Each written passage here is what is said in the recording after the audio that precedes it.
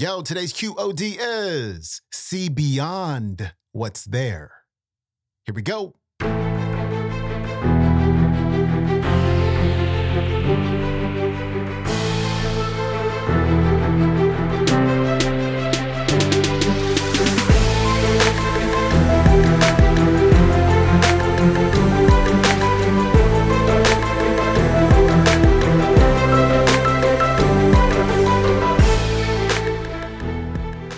Welcome back to the Quote of the Day Show. I'm your host, Sean Croxton of SeanCroxton.com. We got Brendon Burchard leading off the week. You know, I love today's talk.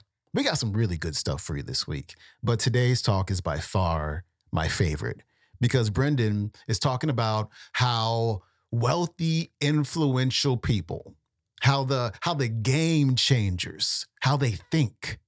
They think different than everybody else does. And what it's really about is probability versus possibility thinking. Most people think in probabilities. So for example, somebody might be thinking about starting up a business and then they look at the stats and the stats may say, and this may not be an exact stat. I think I've heard or read this somewhere, but don't quote me on this. 90% of businesses go out of business within 5 years of launching. Most people who are probability thinkers will go, well, I'm not going to do it.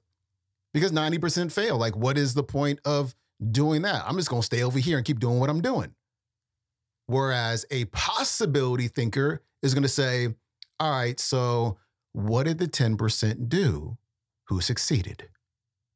Let's go do that. And if we run into some obstacles, then we're going to figure it out.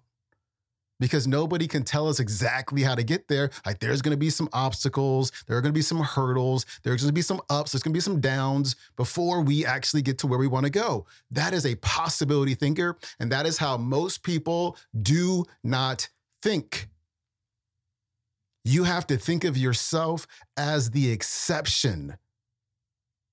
Everybody else is thinking of all the reasons why they can't do it. You have to think about all the reasons why you can do it.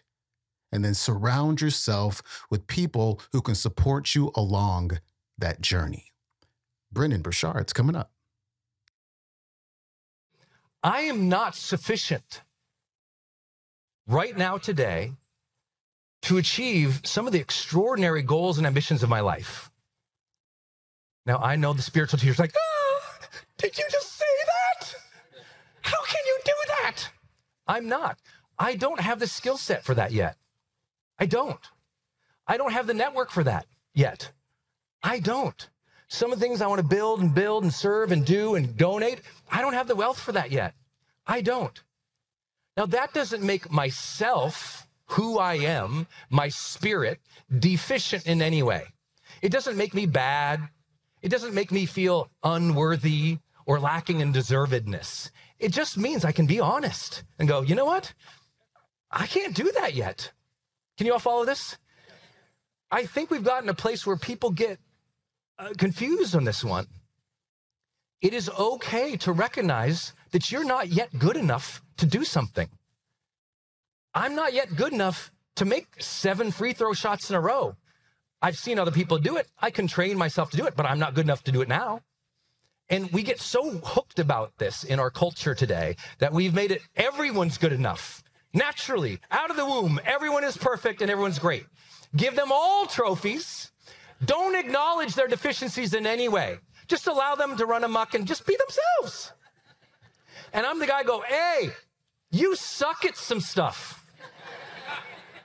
Can anyone acknowledge that? You suck at some stuff.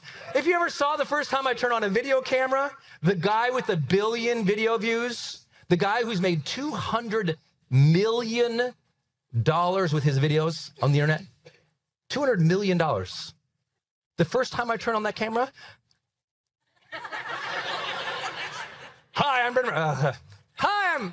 Hey, and I couldn't, who's done video? You know what I'm talking about? You can't even explain yourself. It just drives you insane. I sucked at that. I sucked at that for years. I sucked. Terrible, awful, and I loved it.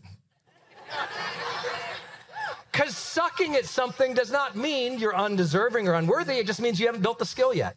And that's okay. That is a safe thing to acknowledge. People need safe spaces. Okay, here's my safe space. You suck at a lot of things. And you can get better. I think that's good to acknowledge. But there is levels to this game. And what I'm referencing with this one, seeing possibility, when I'm around people who've gained extraordinary material wealth and influence, it blows me away, the conversations they have. They'll be sitting around talking, and they'll say things like, you know what, we need to do something about the situation in the Middle East. Are you a politician? No. Have you ever done something there? No. I want to do something to contribute. I'm going to find a way. Oh, okay. Or I remember one time I was in San Francisco and I was dirt poor, and I'm walking with the landlord of the building that I'm in. I've asked him to go for a walk because I have to tell him I can't afford rent anymore. So I'm going for a walk, and I'm going to ask him for a favor. I'm going to ask for 3 free months of rent. Because I figure if I can make 3 months, if he'll give me these 3 months of rent, I can take that, that time and hopefully start something on the side or ask for a promotion at work. I can figure something out. So we go for a long walk around Dolores Park in San Francisco for the Californians in the room. And we're walking around there, and I'm about to ask him for this break on rent. And he points to this building. He says, don't you think that's a beautiful building? I said, that's a beautiful building. He goes, I want to buy that one day. Now, the place I was living in is what we call in Montana a shithole. Now, I'm not swearing. I'm referencing a fact, okay? You all know I don't swear. I'm just saying where I'm from, that's what it is called. So I'm not swearing. I'm thinking this guy owns this place. He's pointing at this glorious, amazing building. Looks brand new. I mean, it's like 10 stories. I mean, it's this stunning, beautiful place. And I'm like, in my mind, I'm like, well, this guy's dreaming. I mean, but then I'm thinking, but I'm about to ask him for 3 months free. He's going to say no. I know he's going to say, because he wants to buy that, and I'm trying to cheap him out. So we're walking, I just said, well, how do you think you could ever afford to do that? He goes, well, I don't know how I can, but you said ever? Yeah, I think someday I can. Because I said, how do you think you could ever afford to do that? And he caught on the word ever. And I never forgot that. Because to him right now, it was not possible, right? It was not possible for him and his savings. Who he was currently, could not afford that building. He just saw it as a possibility. Someday I can do that. You know, he owns that building today and 17 others in San Francisco, California. 17 others. This was 17 years ago. I caught up with him last week because I was going to, someone tell this story. He goes, yeah, tell him I own 17 buildings. I'm like, unbelievable. He didn't let me out of the rent, by the way. He said, Brendon, the thing is, I can't let you out of this rent because a lot of people ask to be let out of the rent.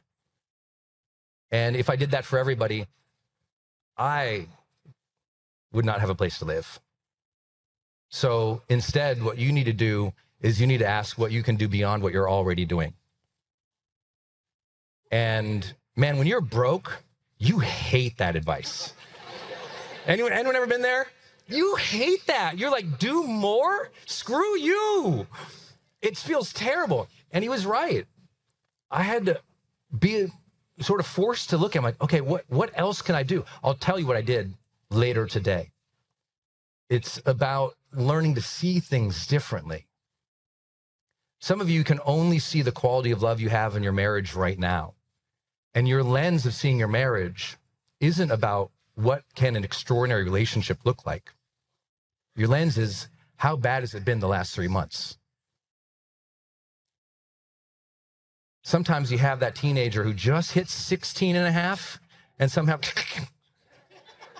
they turned into that 16 and a half year old monster, and you can only see that one. You can barely remember the cute one.